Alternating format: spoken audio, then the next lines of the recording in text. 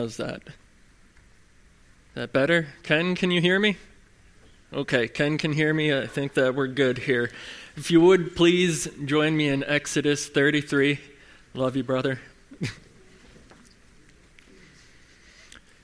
And let's go to the Lord in prayer. Father, we thank you for your word. We thank you for your kindness and your graciousness in revealing yourself to us in it. We pray now that you would condescend to show your glory to us so that we may give to you the worship and the adoration of which you are deserving. We pray it in Jesus' name. Amen. The Christian world, like various other cultures and subcultures, is full of its own language and jargon.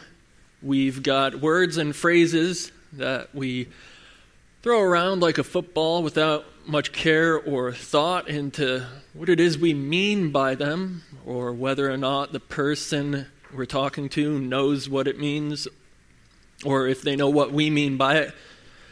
Sometimes we refer to it as Christianese, which is a wonderfully ironic and uniquely Christian term to describe this lingo that sometimes is a barrier to communicating with non-Christians or even with other Christians.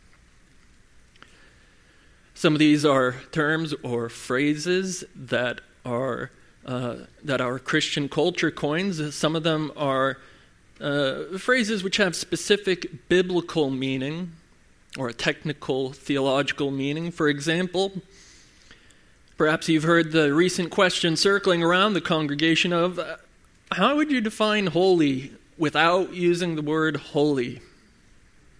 If you've been to one of our Wednesday night Bible studies, I'm sure that you've been challenged on this by Paul or Jeremiah asking you to define a word that you've probably taken for granted that you knew what it meant, only to find yourself stumbling. Well, tonight's passage, which is Exodus 33, 18 and 19, is one in which we're going to be concerned with one of those words, which has a uniquely biblical implication and understanding behind it. Whether our Christianese use of it matches the Lord's use of it or not, I'll let you decide for yourself. That word is glory. So if you would, please join me in Exodus 33, 18 and 19. Moses said, "Please show me your glory." And he said, "I will make all my goodness pass before you, and will proclaim before you my name, the Lord. And I will be gracious to whom I will be gracious, and will show mercy on whom I will show mercy." So Moses wants the Lord to show him his glory. Glory is, again, one of these Christianese terms sometimes. I think most of us, when pressed, could probably provide a pretty good dictionary definition, something like a quality or achievement which sets someone or something apart as uniquely special or praiseworthy. My wife's long golden hair, for example, is part of her glory, especially compared with my thinning and rapidly retreating hairline. And the famous movie Denzel Washington and Morgan Freeman fight bravely in the Civil War for a nation which despises and treats them like second-class citizens because of their skin color, and hence the movie is called Glory. They're set apart as exceptional among the soldiers. But what exactly do we mean when we talk about the glory of the Lord? What does the Lord answer when Moses asks to see his glory? What is it that he wants man to know about him that sets him apart as uniquely worthy of praise and adoration? Let's take a look at his three-part answer, and then we're going to have some applications for our response to this glory. So, the first part of his answer is that he says, "I will make all my goodness to pass before you." Think about all of the beautiful things in this world, rainbows and sunsets and Grand Canyons and sweeping vistas and a pine forest with fresh snow, babies and puppies, some babies and puppies. Think of all that is true and just and right. And the Lord is the author of all of those things, all the secrets of existence that philosophers and artists and poets and musicians, that astronomers and physicists seek to understand, have their origin and their essence in the essence and nature of this God who is now passing by Moses. All that is in existence and held in perfect harmony is of his mind. And the Lord is the source of all goodness, beauty, truth, and justice. And though we are ourselves steeped in sin, and the world that the Lord has created is corrupted by it, yet we see enough of his beauty and his righteous nature in the creation. We see enough of it to know that he must be sublimely good and beautiful and righteous by nature, and to be the creator and master of it all. He is absolute in his perfections, most perfect, as the old divines would say, adding the redundant most to perfect to emphasize that he is a class of perfection which admits no equal or peer. And the Lord says to Moses that he's going to make all of his goodness and righteousness and all its perfection to pass by him. And the text makes it sound as if it will indeed pass by Moses and that he will catch a glimpse of that goodness. My wife and I were at a bit of a loss considering what that might have looked like, but suffice to say it must have been breathtaking. And so this goodness is the first part of his answer to Moses' prayer to see his glory. And the second part is that the Lord says, I will proclaim my name before you, the Lord. The name in Hebrew culture is very intimately associated with the individual. And I mean, we get it. I'm Samuel Gottstein. That's the designation you give to the man you see and hear in front of you right now. There's a unique set of qualities and characteristics and appearances that make up who I am in your mind when the name comes up. Not Josh Arias or Julian Hellman. Those are two different other guys with different qualities. But in Hebrew, it's also the case that the name often carries a meaning with it that reflects the person's character.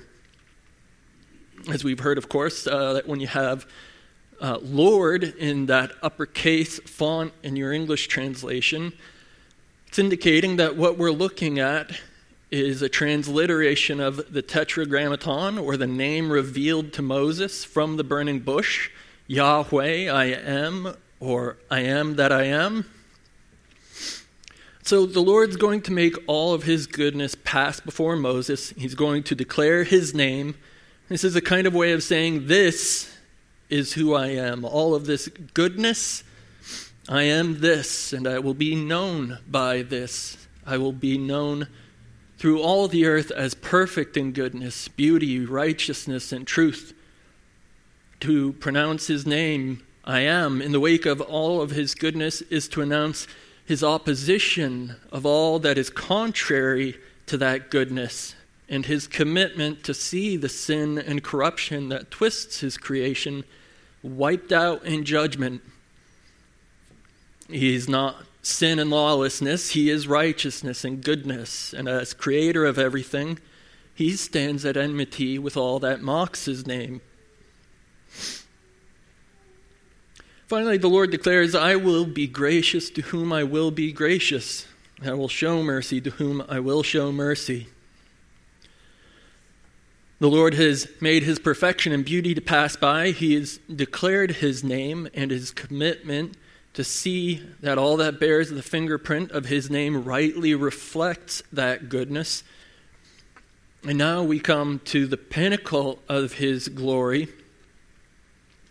The Lord could simply choose to make his commitment to his goodness known through judging and destroying all of creation and making it anew without sin. As sovereign creator of the universe, he is free to do that and would be perfectly right to do so.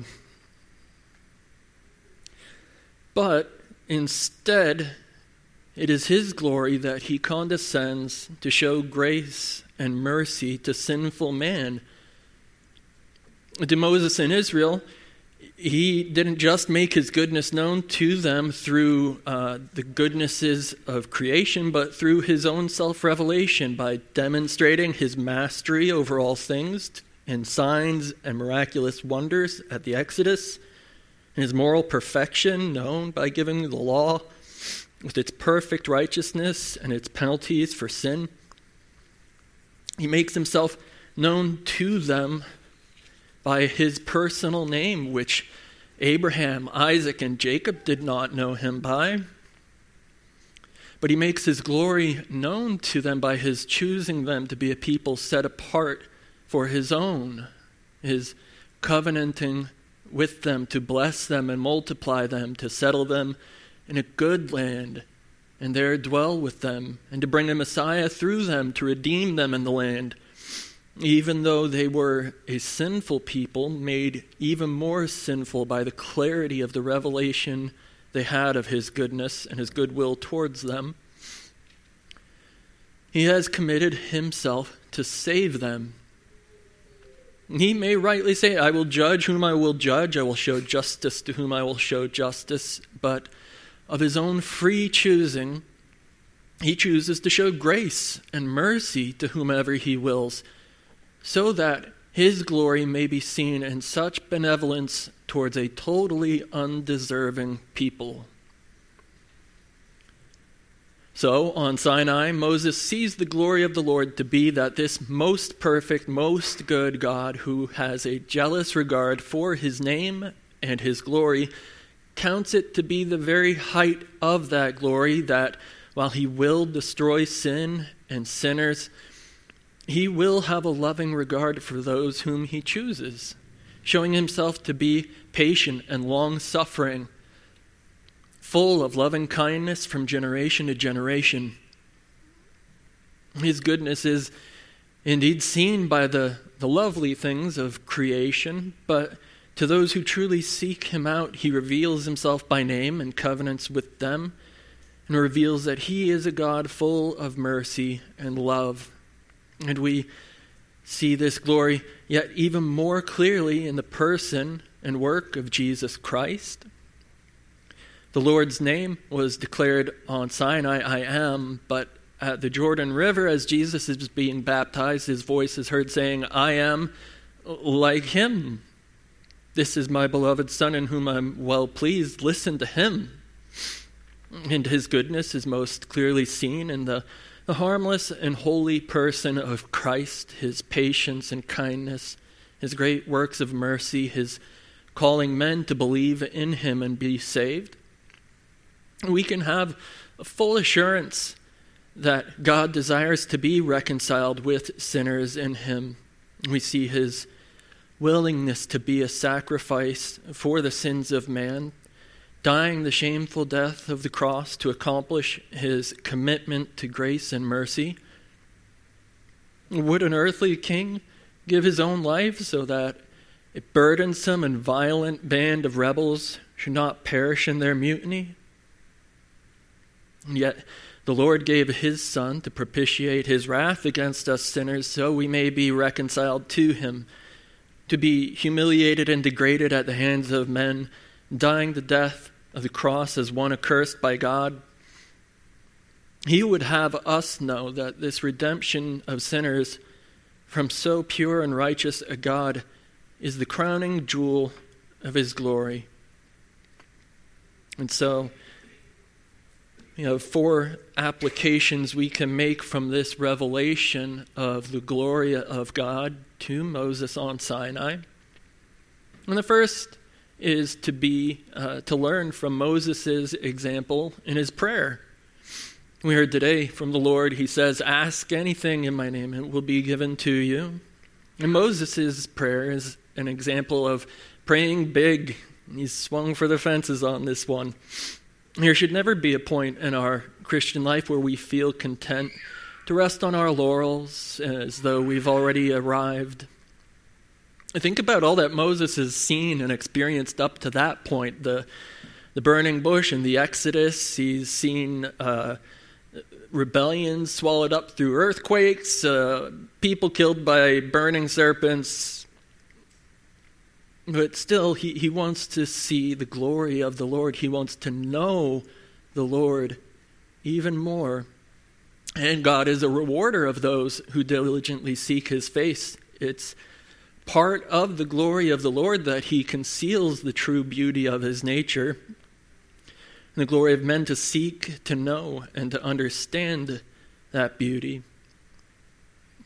So, Christian, no matter how well you think you know the Lord, continue to know him more and more. There's no end to the riches of his glory to be enjoyed in fellowship with the Father, Son, and Spirit in his word and in prayer. The second application would be to walk in a manner fitting of someone who has seen the glory of the Lord. Moses, it said, was the meekest of men. There was nothing about him of pride or boastfulness from the intimate knowledge and fellowship that he enjoyed with the Lord. We can see from our text that the only appropriate response would be meekness and humility before God and man. Who can boast of anything when they have seen the goodness of the Lord in the person of Christ? Who can know that it is the glory of the Lord to show grace and mercy to whom he will, and that it truly is the grace of all graces for him to give his Son for sinners such as us? It is true that the world may hate and revile you, thinking that they might imagine that you're set apart and special in and of yourselves and prideful. Moses faced similar reviling during Korah's rebellion, or when Aaron and Miriam grumbled against him. But if they come, let it be because our meetings with the Lord has left us with a bright and shining countenance that they cannot bear to look at, and not because of any proudness of spirit. The third application will be to not be ashamed or embarrassed at the fact that the Lord is free to have mercy on whom he will.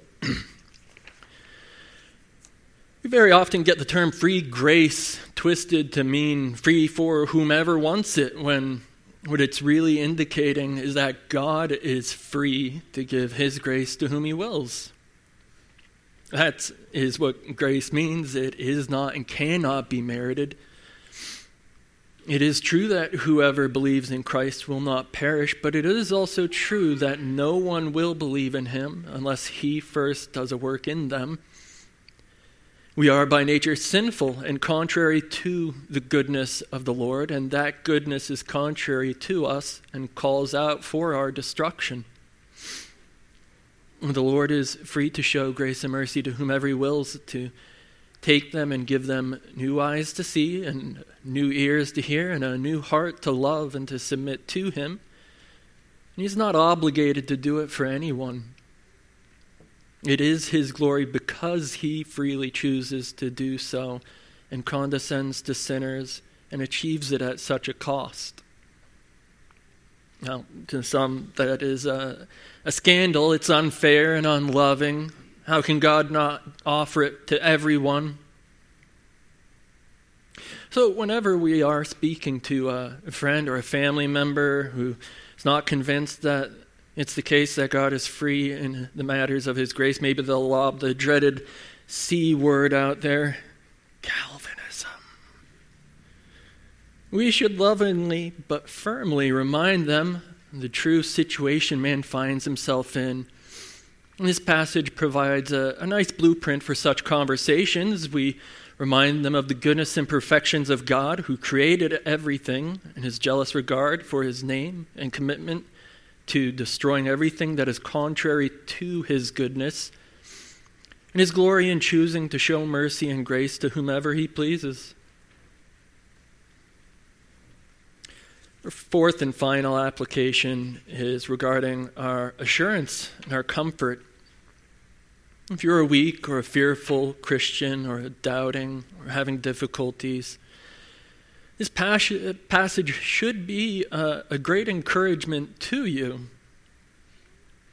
To know the goodness of the Lord and to tremble before him is in and of itself a good and gracious gift which he gives. There are billions of people in the world who he has made who see the evidence of his goodness all around them, yet don't have the good sense to fear him on account of their own sin. They imagine their evil's not so bad, or maybe God grades on a curve, or maybe there is no God and all that beauty and goodness and truth all around them isn't really there. It's just the assignment of meaning made by society to various things. Well, if you are convinced that the Lord is good and that makes you afraid because you see your sinfulness in light of his goodness, then take comfort in knowing that God considers saving people such as yourself a matter of his glory. He sent his Son to redeem sinners who are humbled before him. He will surely accomplish it. This goes for you young people too.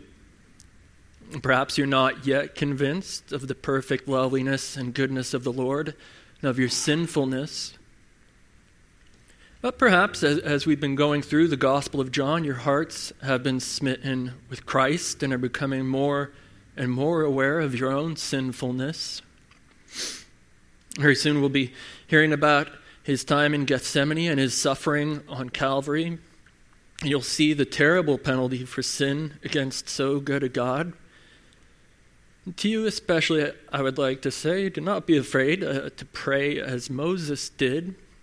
You may be assured that to all those whom the Lord has given a heart to fear and to love him, he will show them his glory in saving sinners, that he has committed all that he is, even the giving of his own Son, towards this end, that he may receive all glory and praise. Let's pray. Father, we thank you that you have decided to glorify yourself through the saving of an undeserving people at the cost of your own Son, that we may see in him your excellencies and your perfections. We pray now that you would conform us more to his image, that you would hasten the day when we would be with him in glory. We pray this all in his name. Amen.